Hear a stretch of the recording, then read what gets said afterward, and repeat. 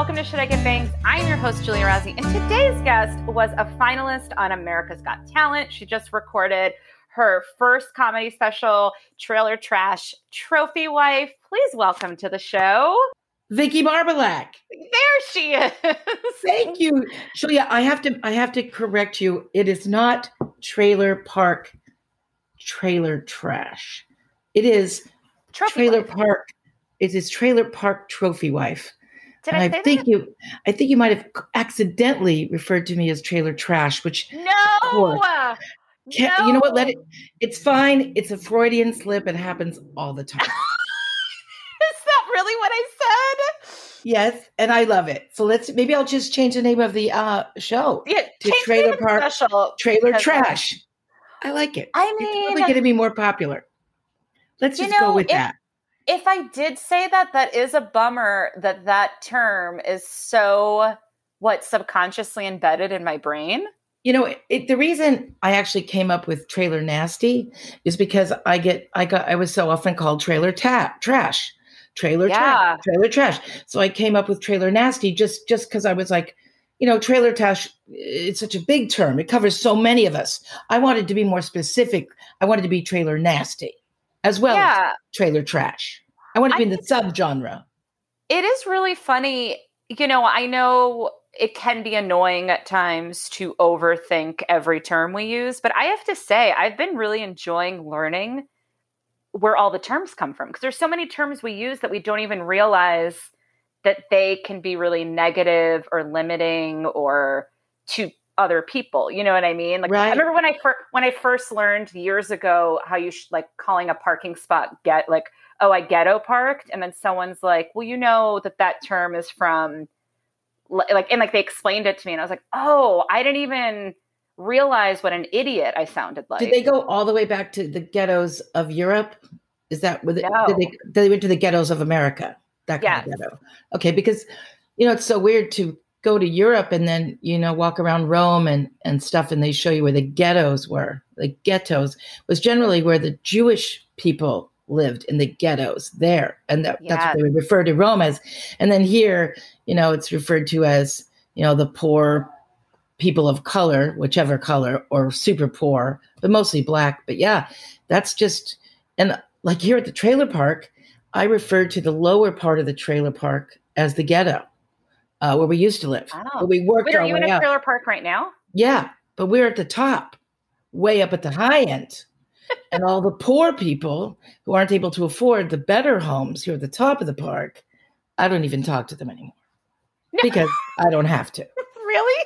No, I'm kidding. Okay. It's like, but I'll tell you something really stupid is it wasn't until, maybe 6 years ago, I went to someone's house in LA and they were like, yeah, this is a trailer. I'm like, no, it's a house. And they're like, no, it's a trailer.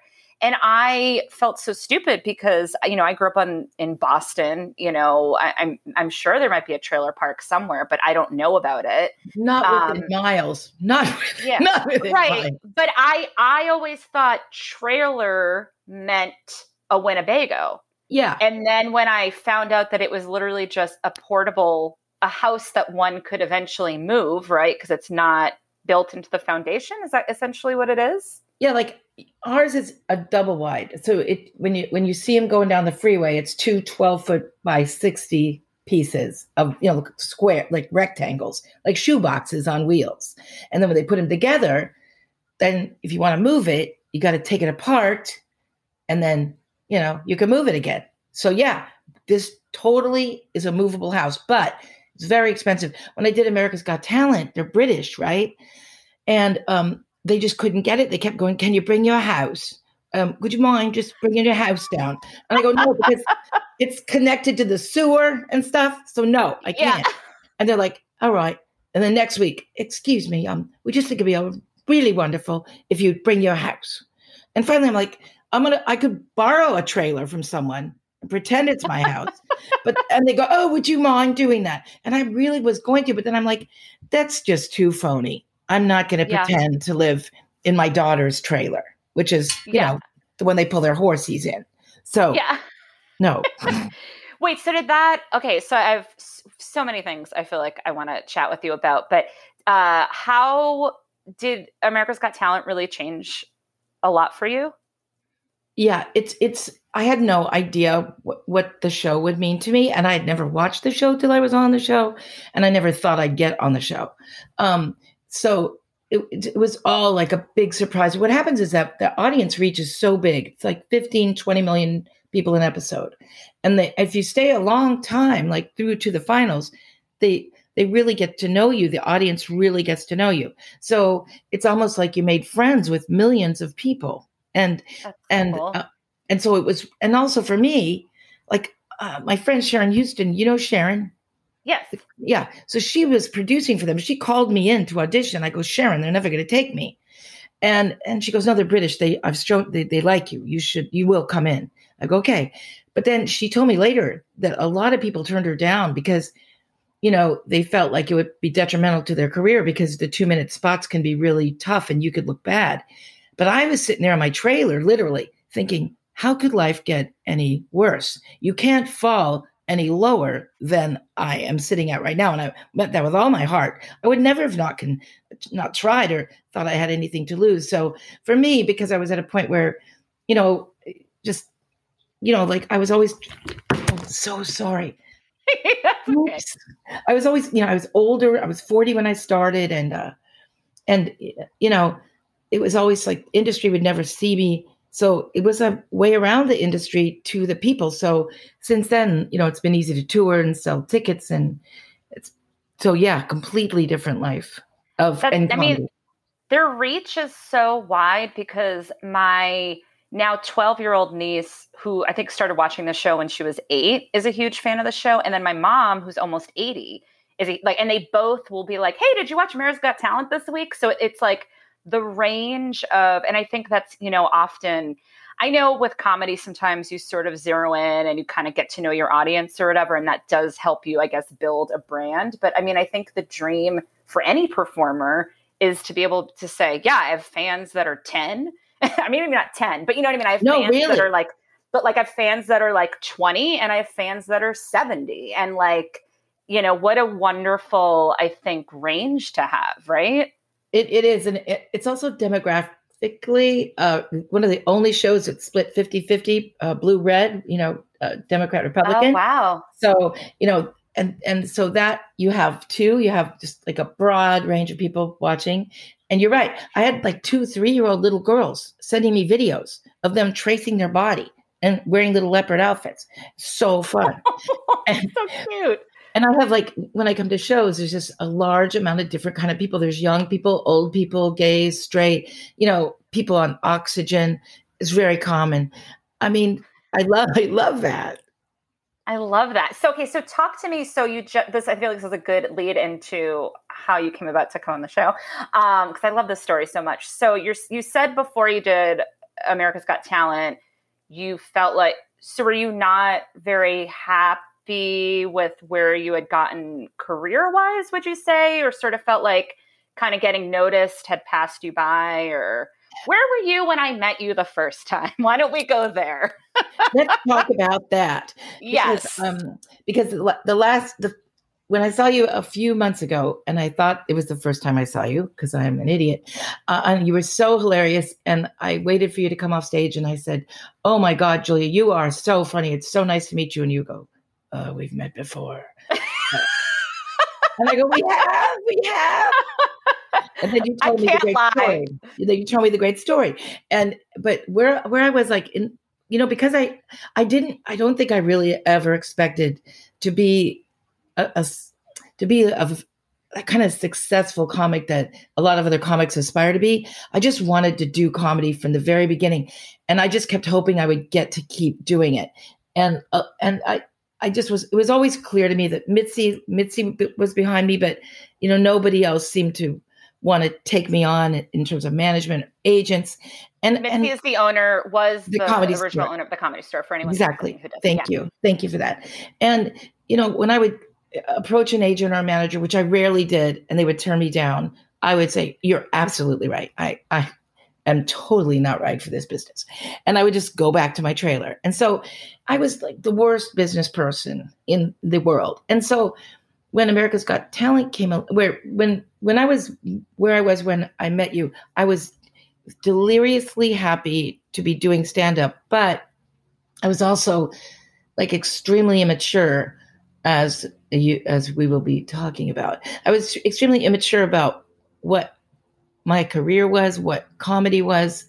I was like a little baby, even though I was, maybe 39 when I met you, probably. But And I think that's a stage of maybe even just life in general, right? it can be. I think that some people, yeah. I think when I started stand up, I felt like I was immediately back in junior high again. Oh Like yeah, I still I feel felt, that way. yeah, yeah. And I feel like I didn't really even address the amount of fear I had as an artist, say comedian, until just a couple years ago. I didn't even know that fear was a big issue in my life. I had no idea. I swear to you, I didn't. I thought it was like a lack of confidence, but I didn't understand how fear really drove a lot of what was holding me back. I think What would you say the difference is between lack of confidence and fear? Because I think that's kind of something that gets, convoluted together. I think that like a lack of confidence could be, I am not a very capable person. I never finished anything I start. People don't like me. I make mistakes all the time. I don't deserve success. I'm basically Eastern European. That just said, no, I'm only kidding. But that idea of all those feelings of being a fat little child, angry at the kids who tease me, never forgiving them, and never loving myself enough, made me feel that to me is like a lack of confidence. And then there's the fear, which is this ever present um, uh, being that I think was in me, like always with me, keeping me afraid to step out and to be successful because I didn't think I could. So I think fear worked side by side with the lack of confidence, and not that I didn't have. Didn't develop as a comic like I wanted, because I think I did become a good comic, and that was always my only goal. But I do feel like I was constantly battling those negative feelings inside me, which I think so many of us do in art, no matter what art it is or anything. Yeah, But or life. I mean, I think life in general. For sure. And some people have it worse than others, and some people don't, but have it much at all. Yippee. But yeah, I mean, they don't. They seem like they don't, and maybe they don't have it in that area. Maybe they are very confident or very secure in their success. But I feel like when you talk to those people, if you dig, perhaps maybe they are really insecure when it comes to romantic relationships, or they're really, fucked up when it comes to money or something, like I always say God is fair, because I remember one time I saw like a very hot woman in the gym locker room, and I was like, oh, she's perfect. And then she was getting changed and she had like terrible acne on her back. Not that there's anything wrong with acne on your back, but I was like, God is fair. You know what I mean? Oh, like God yeah, is fair. I'll take acne on a beautiful woman's back any day. I'll But you know take what I it mean? It all was day. like, Yep. it was like, I imagine that's probably insecure for her, but everyone else looking at her at the gym is like, oh my God, she's this, she's that.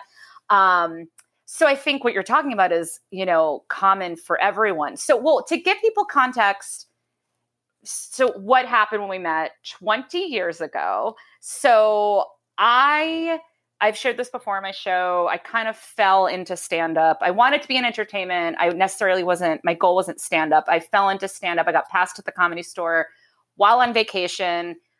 All the door guys hated me. I had no business being there. I just kind of was naturally funny. And then I'm on the show. It's so funny because now that I think about this story, it's so ridiculous. But I get put on a show with Vicki. God, I think I was in LA 4 months. I mean, I wasn't, at least the most 6 months. I was very new here. And I guess, do you want to tell the rest of the story? Well, so here's what happened was when I met you 4 months ago. Okay. When I said, oh my God, I love you so much. Yeah, And yeah. And you said, and then you said thank you, and then you left, and then you came back a few minutes later, and you go, "Excuse me, Vicki, we have met before." And I go, "Really?" And then What just made me walk you said, away and come back? because you were probably just going, "Oh fuck, how am I going to handle this shit?" And so you came back to me, and you actually, Vicki, we have met. Like, we have. When? And then you said, "Oh, well, when I first started, I'd just gotten past, and you accused me of stealing the stupid joke, and it was a stupid joke about Who's your daddy? who's your daddy? Who's your daddy? Who's your daddy?" My daddy's a diabetic amputee. I don't want to talk about him now. And then you said, and then you told Mitzi, and Mitzi banned me, and my career was ruined right when it started. And for a year, I was devastated by what you had done. I didn't get banned. Okay, you didn't ban. But for a year, you were devastated by what I had done to you and said about you. And I was like, well, I don't. At first, I said, my God, Julia, I swear to you, I believe you, but I have no memory of that. And then I felt even worse because I'm such a pig. I hurt somebody so badly. I ran you over with a truck, and I don't even remember hitting you with a truck. So then I thought about it while we stood there, and I looked at you, and then my brain went Rolodexing back, through the brain cells that I have remaining to me, and I found the memory when we were talking. I said, "Oh my God, I do remember that. I begged you to forgive me, and you were so gracious, and you said, you told me, and I really felt like I felt as horrible as I could have, as if I did really run you over with a car, and you said, Vicki, you did apologize to me of some time after it occurred, and that made me feel a lot better. But I remember at that time, I was very immature about my jokes. If I would fight anyway, oh God, this one guy, anyway, but that was completely wrong and that was part of the fear part. Yeah. The fear part of not trusting that the jokes were written and they're out there, and no, it doesn't matter. We just come across, everybody has the same jokes. Sure, some people literally take jokes, but that's just a typical "who's your daddy" joke is a completely observational joke. Had it been more mature, less fearful, less of an asshole about my work, I would have realized, of course, I would never have done that, would never do that now. This happens all the time now where we hear each other's jokes in each other, and it just, nothing matters. I remember Carrie Snow, this guy, Charlie Hill. Did you know him, Charlie Hill? No. He died a long time ago, but he was a really great, funny Native American comic. He was on Letterman. He was great. And the first weekend I worked with him was my first weekend in La Jolla as a paid person at the Comedy Store there. And he told me, he goes, "You know what you should open with? You should open with, all my life I wanted to look just like Elizabeth Taylor, and now I do." Okay, so Elizabeth Taylor was fat and old and dying, and that joke worked great. And I used that joke for years until one day somebody told me that was Carrie Snow, the comedian who had kind of stopped doing stand-up, sort of, but not really. That was her one of her best jokes. I go, "Are you freaking kidding me? I've hacked Carrie Snow's joke all these years." I had no idea. One night, Carrie Snow walked into the Comedy Store with Felicia Michaels, another peer of hers at the time and a great comic, and someone else. Oh, that Lorraine Newman. Lorraine from What's in Saturday Night Live. Lorraine, what's her name? The three of them walked in. And I go, "Oh, fuck, that's Carrie Snow." And I went and got her. I said, "Can I speak to you privately?" And I pulled her aside. I said, "Oh, God, Carrie Snow, I don't know how to tell you this, but Charlie Hill gave me this joke a long time ago. I've been using it for years. And someone recently told me that this was your joke." She goes, "What joke?" I go, "Oh, I always wanted to look like Liz Taylor, and now I do." And she goes, "That shitty joke. I could give a shit about that shitty joke. Who gives a shit?" And I go, I've been like struggling to find you and tell you I'm sorry." And she's like, "Oh, forget it. Keep using that. I could care less." It was like, that's how a human being is now. Where I was with you was terrible dumbass. And I mean, I always prided myself on supporting other women. And here I tore a new young comic woman apart. And and I'm so grateful that you accept my apology. And I don't want to be so rude as to keep driving it over and over again. So I continue to be grateful. And I will never stop being grateful to you for your kindness.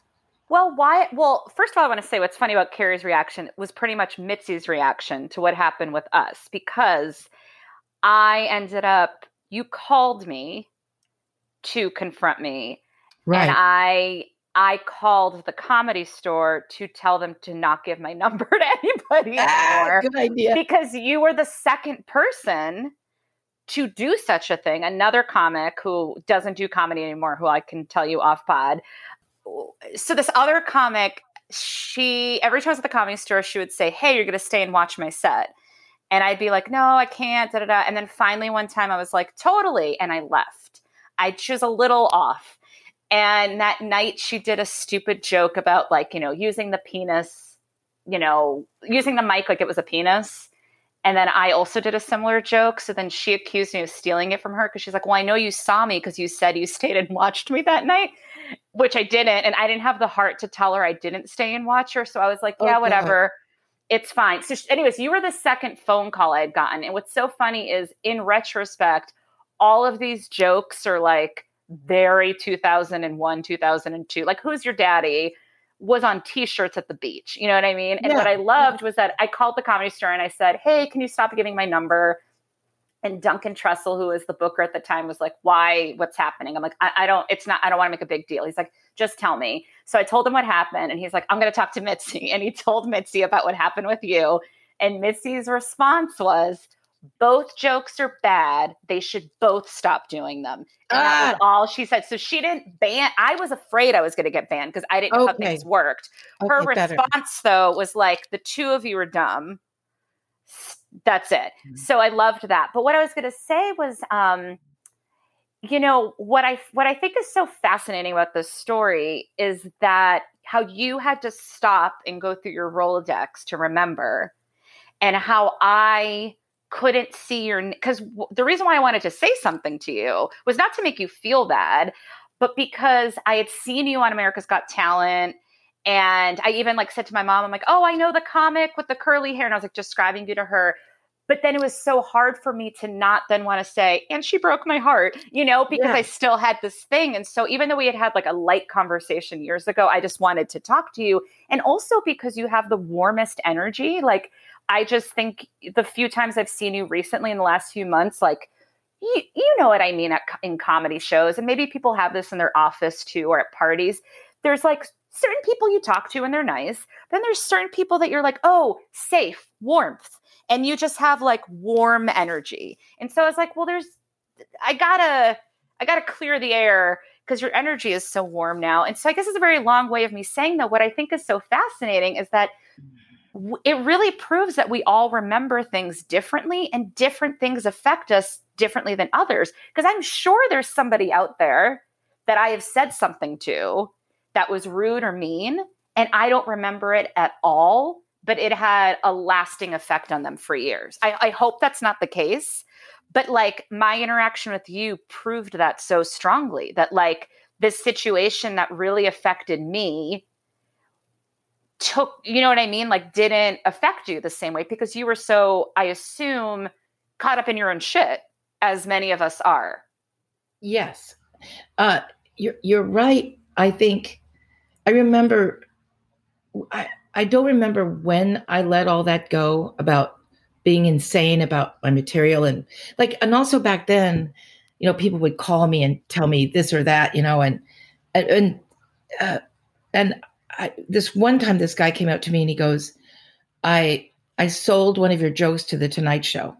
What? And he was a guy, and he was a guy that was banned from Hollywood, truly banned, because he was known to be writing down jokes and literally selling them. He said, it was a joke I do about my kids being homeschooled. And he said, he told me that at the La Jolla Comedy Store one night, and I just went ape shit. And, but he had already been banned from Hollywood, and I didn't know that. And so, but really Mitzi did ban him because he was known from doing this for all the guys. So, Anyway, that was weird, but that was like, I don't, it was probably shortly after that when I just kind of went, because I just went so crazy. I mean, people never saw me get upset before because I don't get upset, but I just lost my shit so bad I almost tore the club apart. It was crazy. When that guy, And I mean, that makes sense. He made money off of your art. yeah, exactly. Completely different. And the other with you is just being stupid and fearful and insane. And so and I feel like the thing also that's been great for me about comedy is the first time I took Sandy Shore's comedy class. That's how I started. And I took her class. And when I walked into her class, I carried 3 big books with me so that people in the class would think I was smart. Wow. What were the books? Just big, the biggest ones I could grab off my bookshelf. I don't even know what they were. 2 inch wide at least. That's what they had to be. 3 of them, heavy books. Sat them down. So that's where my head was when I started stand up. And in the first few years, those were the years that I was at my most, I was most happy that I finally found something I'd love, but I was also most screwed up about whether or not I should be doing it and all of that stuff and who I was as a comic and what did I want to say, all of that, because who I was a person. If I was the person that I was, thought so little of myself, I brought books to make people think I was smart. That was where my head was about me. So learning. Oh, God. I was going to say, was intelligence always something that you were insecure about, like growing up? Yeah, sure. I never finished college. I never finished a college class, and so I except maybe an art class, but I was a horrible student, and I always felt dumb. And my brother had a really high IQ, and it was made known to me when I was very young. What's my IQ? Don't ask. So I always thought I was less than. And so anyway, the great thing about stand up is if you're going to do it, you have got to know who you are. So you have got to dig in and find out who you are and get to know yourself, even if you don't want to. And that's been the great thing over the last 23 years of me doing this. Those walls that made me think that I wasn't going to be part of the world, able to interact with people because I was unable to, unwanted. Those are the walls that have been torn away by, why did this happen when I put it on airplane mode? It's okay. I told Amber we're recording right now. Anyway, all those walls that keep us from being part of other people, that are part of insecurity and all that's what's come down. And that's why I'm so most grateful for comedy, is because it's made me feel like I'm in the world. And the other thing is the kindred feeling I have for other comedians. And my cousin told me when I started, she goes, I was working with my parents at a carpet store for 20 years. And I was never employee of the month. They hated me. And so I did that for 20 years. And my cousin goes, Vicki, you're going to love the kindred spirits you're going to meet in comedy. I didn't understand what she meant, but that's been the case. I've made such great friendships. And I know there's a lot of dark comics, but there's so many people that I feel kindred to and grateful for. And I mean, just the way you have been to me and kindly accepted me and understood. And, and I'm so grateful for the friendships and the people that I've met in comedy. It's meant as much to me as the comedy itself. Do you agree with that? I do agree with that. And I also, to go back to what you're saying about you need to know yourself. I think something that can happen, so I think art, or really probably many career paths. I tend to talk mostly about art because that's what I know, but I'm sure the same goes for many things that people do. But unfortunately with stand-up, because you're getting to know yourself in front of an audience, when you do so when I first started, I was very young and I was 19. I didn't know myself, and so I had a lot of low confidence and fear purely because I didn't know what the fuck I was doing. I was working shit out. therapy, I always say, like, comedy and art can be very therapeutic, but it shouldn't replace therapy. And I definitely, in my very early days, had a lot of moments on stage where I was just complaining and talking about my family and talking about my childhood. And I don't even know if there was punchlines, but it was just a lot of rambling and sort of not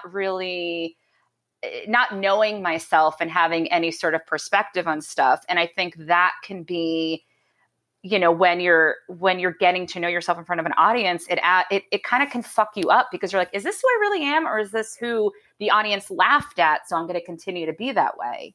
And so for me, I had to take some breaks from comedy, because I was like, I got to get to know myself and get to know and take care of my mental health, so I can actually present a version of me that feels really genuine, and not a version of me that is just interested in laughs, but is disingenuous, or like, kind of turning up the volume on certain personality aspects that aren't even like genuine to me. And so, yeah, I think like, I don't know, comedy is, and as far as the intelligence thing, I really relate to you on that aspect, because it was sort of decided as kids that my sister was the smart one. Yeah. Because she had glasses. Right. Exactly. No, literally, she was older and had blind glasses. as a bat. Yeah. Yeah. And she was better. She was older. So my parents were immigrants. So she often read the instructions for things for them. Yeah. Yeah. And then I was always the cute one that performed. So and I don't blame my parents for this. I think this happens often, but it was sort of like, okay, well, she's the smart one. I'm the entertaining one. And so I found myself not trying as hard. I just kind of assumed I wasn't the smart one. And then what's so interesting about intelligence, which I'm sure you've learned at this age, at this many years in this business too, is like book smart and class smart and IQ smart. That's cool. Some people are really high over there, but then there's emotional intelligence and connection and words and art. And there's so many different kinds of intelligence. And it makes me so sad that intelligence is so praised when it comes to grades and college and Ivy League. But then you have all these people that are geniuses that might be really good at, like, I don't know, fixing boats, or like, sewing or whatever. I'm not, just things that are sort of like manual, anything. Yeah. Exactly. I love that. And now there's like different kind of intelligence tests that are like broken up into different, values, and yeah, for sure. And so, and you, I mean, if even today, like try to be careful not to make snap judgments about people that I might observe for the first time, like, because you might observe them once and you go, oh, they're this or that, but then you don't know them at all. You make a snap judgment based on these silly things. And I feel like that I think that what comedy did for me was I found that I was finally good at something, at making something, at one thing. It seemed like I could make people laugh. I mean, and I know comedy is a weird thing when you think about it, like what a weird thing to stand up and try to make people laugh. It's insane. Just odd. It's an odd thing. It's best not to think about. But but when you finally realize there's something that you love and that you can do, it kind of it just sort of made me dig out, and then once you start, I feel like it's so less punishing of everybody when you forgive yourself and you love yourself, because then you have room to love other people, and you don't have a lot of room to love other people. If you're hating yourself so much, you're using up all your space. So hating yourself takes up a lot of energy. It takes up everything. So I think that if I had kept working at the carpet store and been miserable and kept my parents' business after they retired, I was supposed to take it over, and never shifted. And, if I would have kept living that life that I just was miserable in, I don't know that I ever would have become like the real me, Yeah. Do you find that, you just said that thing about trying to not have quick judgments on people?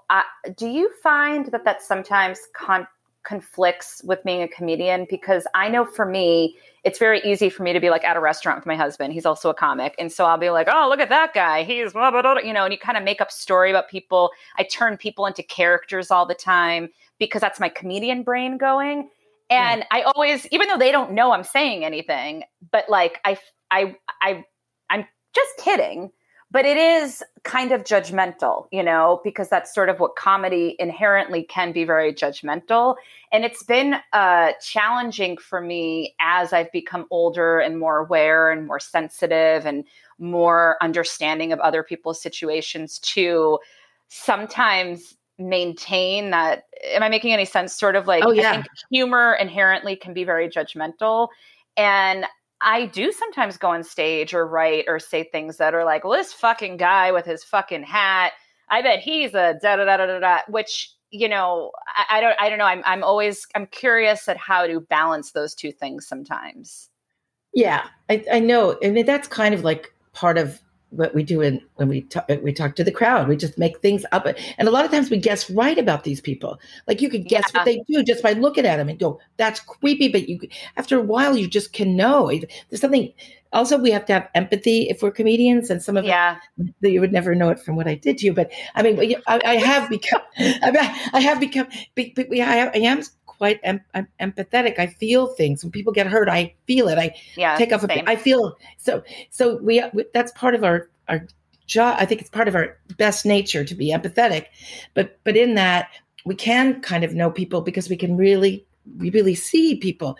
But then the second part is, just quickly spotting, judging, and them saying they're this or that. And it's just something lately that I've been kind of trying to work on a little more because maybe because of not knowing, that's because we do so much of it on stage and as we analyze the world we live in so we can talk about it on stage, you're right. I never really even thought about it, how much that judgment is part of what we do. But yeah, I guess it's the intention behind it too. Cause you can go on stage.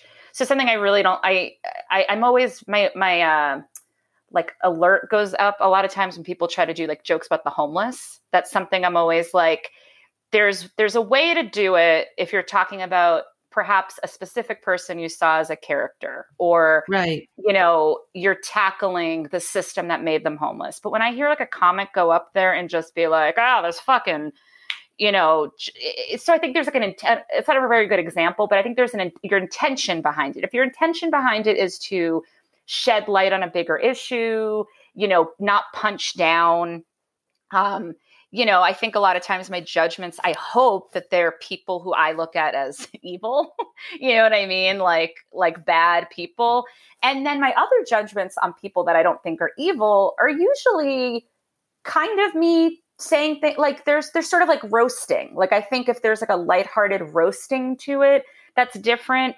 I try to be really conscious when I'm being very judgmental and it's just kind of coming from a negative place. That's usually when I'm being judgmental about myself. If I really step back, I'm like, oh, that's interesting. Why am I like fucking rolling my eyes at everyone and being like so angry? Oh, it's because I've been judging myself all week. I've been really mean to myself.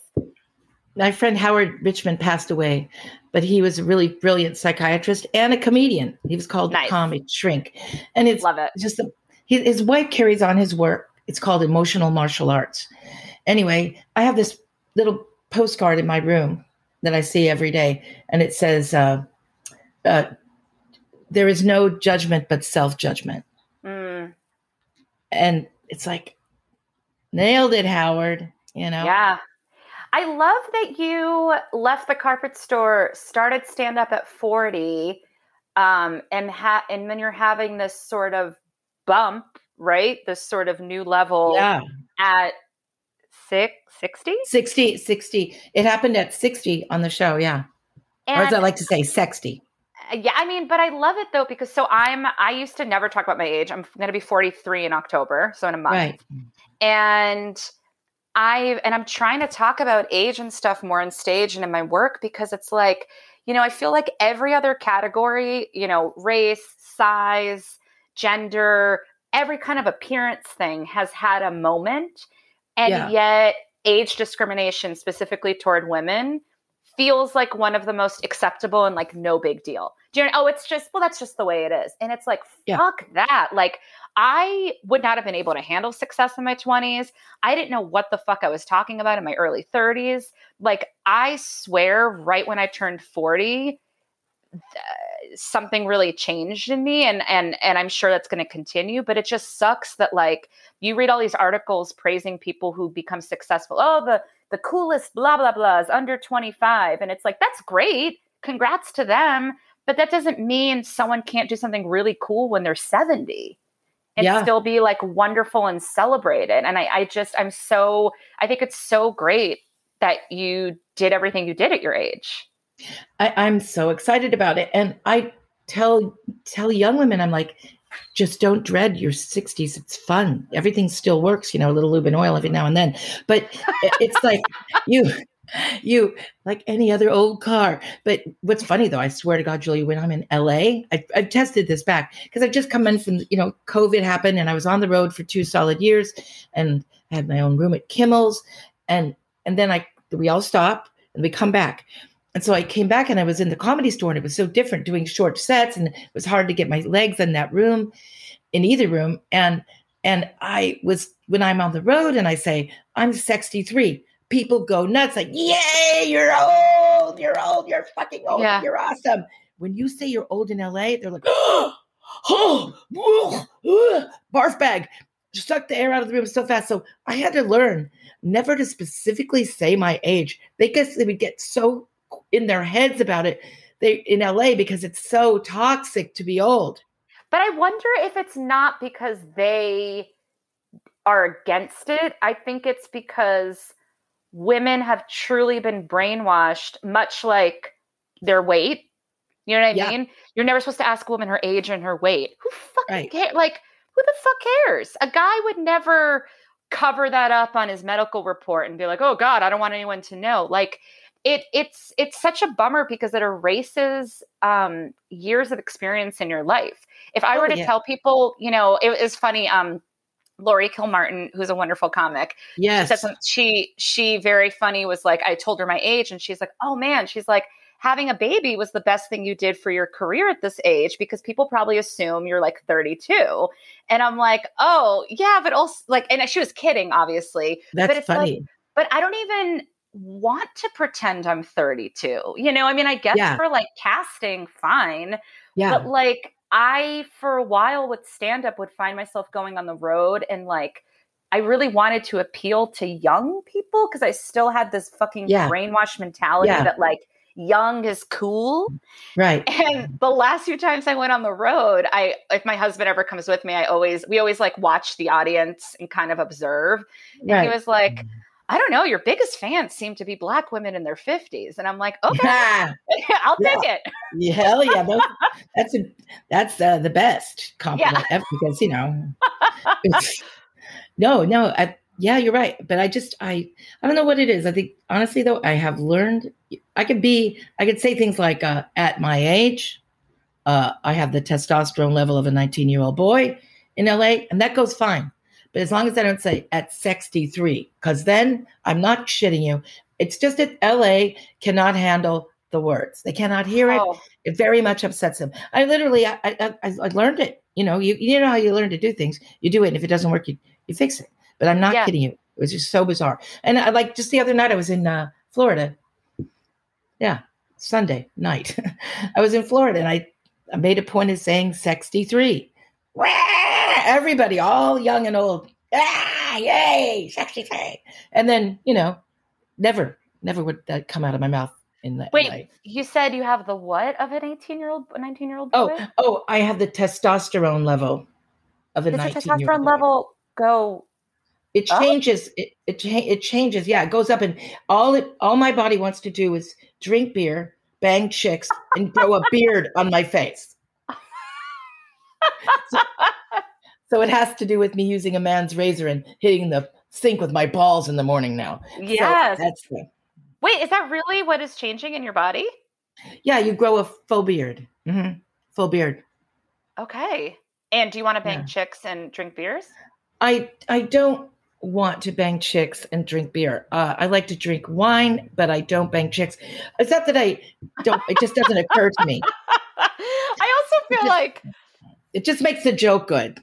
yeah, I just didn't know if this was your coming out podcast. Oh no, that would be fun, but unfortunately, I still like dick. I still love me some big old dick. I like softball. I like Subarus. I like softball. So I'm very much a lesbian, but the only thing I crave is dick. I get it. I have a Subaru. My husband and I just bought a Subaru. It's funny because he's the See? same thing. He's like, we have Yeah, yeah, that car now. yeah. So, you said it was in the last few years that you feel like you've kind of accepted your fear and noticed the fear.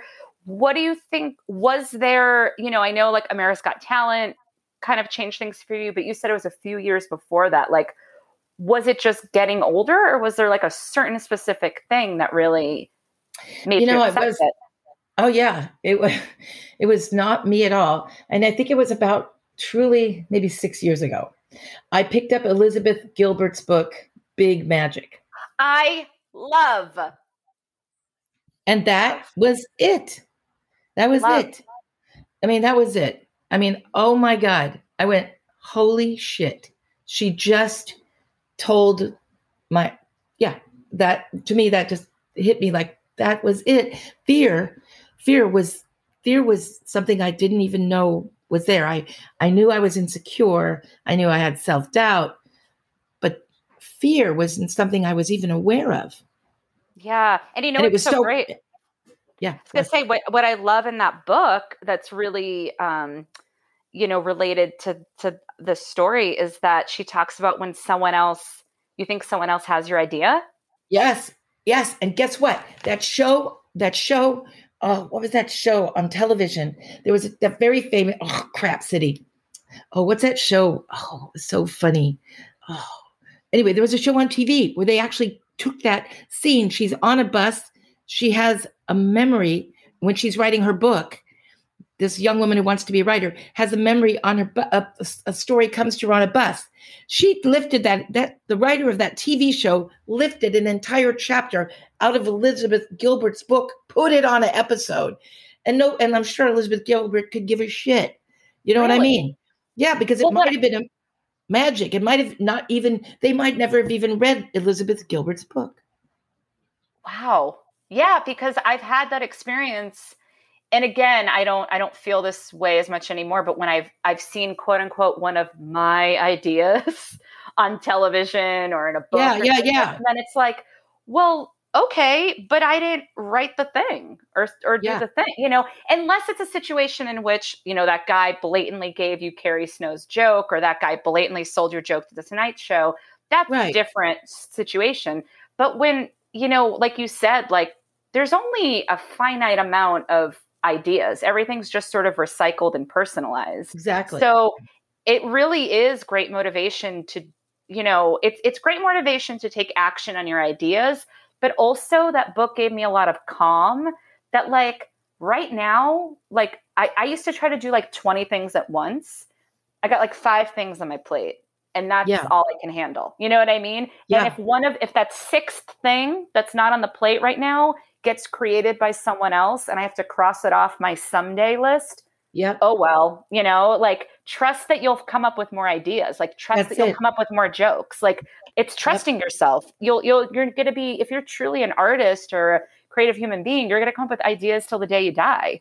Right. I mean, that's the thing about her. She kept saying that she was worried about the woman who wrote To Kill a Mockingbird because she thought she never wrote another book. Well, they just found a book that woman did write, and now they're going to release that book. It's like, I don't know how I feel about that because maybe the lady didn't like the book, but anyway, it's coming out. But I agree. You just in the magic in that book. I do believe in magic, and things happen all the time that feel like magic. Yeah. But now what I learned from that was that the fear will always be with me. But the way she put it was the fear is not running her life. The fear is with her but it's not making decisions. It's she's making decisions. She's running her life. And I feel like that's what I learned from this is that, yeah, fear is definitely here. But, I whenever I have doubt, I just hold up my arm really strong and I say, I'm born to do this and I can do this and I'm going to do this. Especially like on nights when you have 3 shows and I never know what I'm going to do. And so I always swear if I have 3 shows in a row, I'll fuck up and say the same joke twice in a set by the 3rd show. And that used to be really hard for me. But now I just say, I'm driving my bus. I only take 1 show at a time and I'm not going to do that. Yeah. And you have to have boundaries. Yeah. So it's just, yeah, I'm glad you love that book as much as me. I've bought it for so many people. Love that. Yep. I didn't, Eat, Pray, Love. I didn't. Yeah. I was angry with her for getting to be with the hot Brazilian. Fuck you, bitch. I mean, and ate all that angry. food. I was angry because I had gotten divorced and I was like, well, I wanted to write a story about divorce. It's like, what? Okay, there's a million stories about divorce. Have I written it? No. Was there Italy and food involved? I mean, that's another thing. She was like, I felt like when I was reading it, I was like, oh, shut up. Just shut the fuck up. Yeah, but I was glad that she wrote Big Magic because then that made me understand her more and not be mad about Eat, Pray, Love. Like, why was I mad? I get mad sometimes when this is not about Elizabeth Gilbert, but like, every now and then you see somebody get a lot of attention for something and you're like, I don't get it. I get mad at The Marvelous Mrs. Maisel. I could not watch it anymore because why? Really? Because the character got to hang out with Lenny Bruce. And I'm like, God damn it. She got to hang out with Lenny Bruce. I am so jealous of her. I hate her. So people, and your comic people always go, do you watch The Marvelous Miss Maisel? And they love it. And you can't look at it and go, no, I hate it. And so I just go, I have to catch up on it. I don't want to go into my story of how much I hate her that she knows Lenny Bruce. I mean, that's bullshit. I get it, but it's true. Well, the world knows now. Yeah. Vicki, this was so lovely. Oh, thank you, Julia. Thank you for having me on. Of course. I feel like I've been to confession. Are you going to give me some rosaries now? No, I love it. I love that our story has a delightful end. Yes, I do too. Or to be continued. Absolutely. Like if you hadn't given me that gift of telling me your heart and taking me back into your heart, I wouldn't feel like that how lucky I am to get to know you again. And I just look forward to our friendship very much. And some things that are lost are even more precious, I think, when they're found. And I'll always be here whenever. I'll always be here for you in any way I can be. Aw, Vicki. So, babysitting. Oh my gosh. I mean, yeah, if you want. I end every episode. Very important question I ask all my guests. Should I get bangs?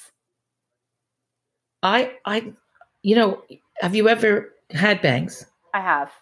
Well, so you know what they look like. So I always tell people to go to a wig store, put on a wig with bangs, and then you'll know. Oh my God, that's a really good idea. But I remember when Michelle Obama got the bangs, I thought it was fantastic. I think you would look beautiful with or without bangs. I think in the winter, it'd be fun to have bangs. In the fall. Fall is a good time for bangs. Keep my forehead warm.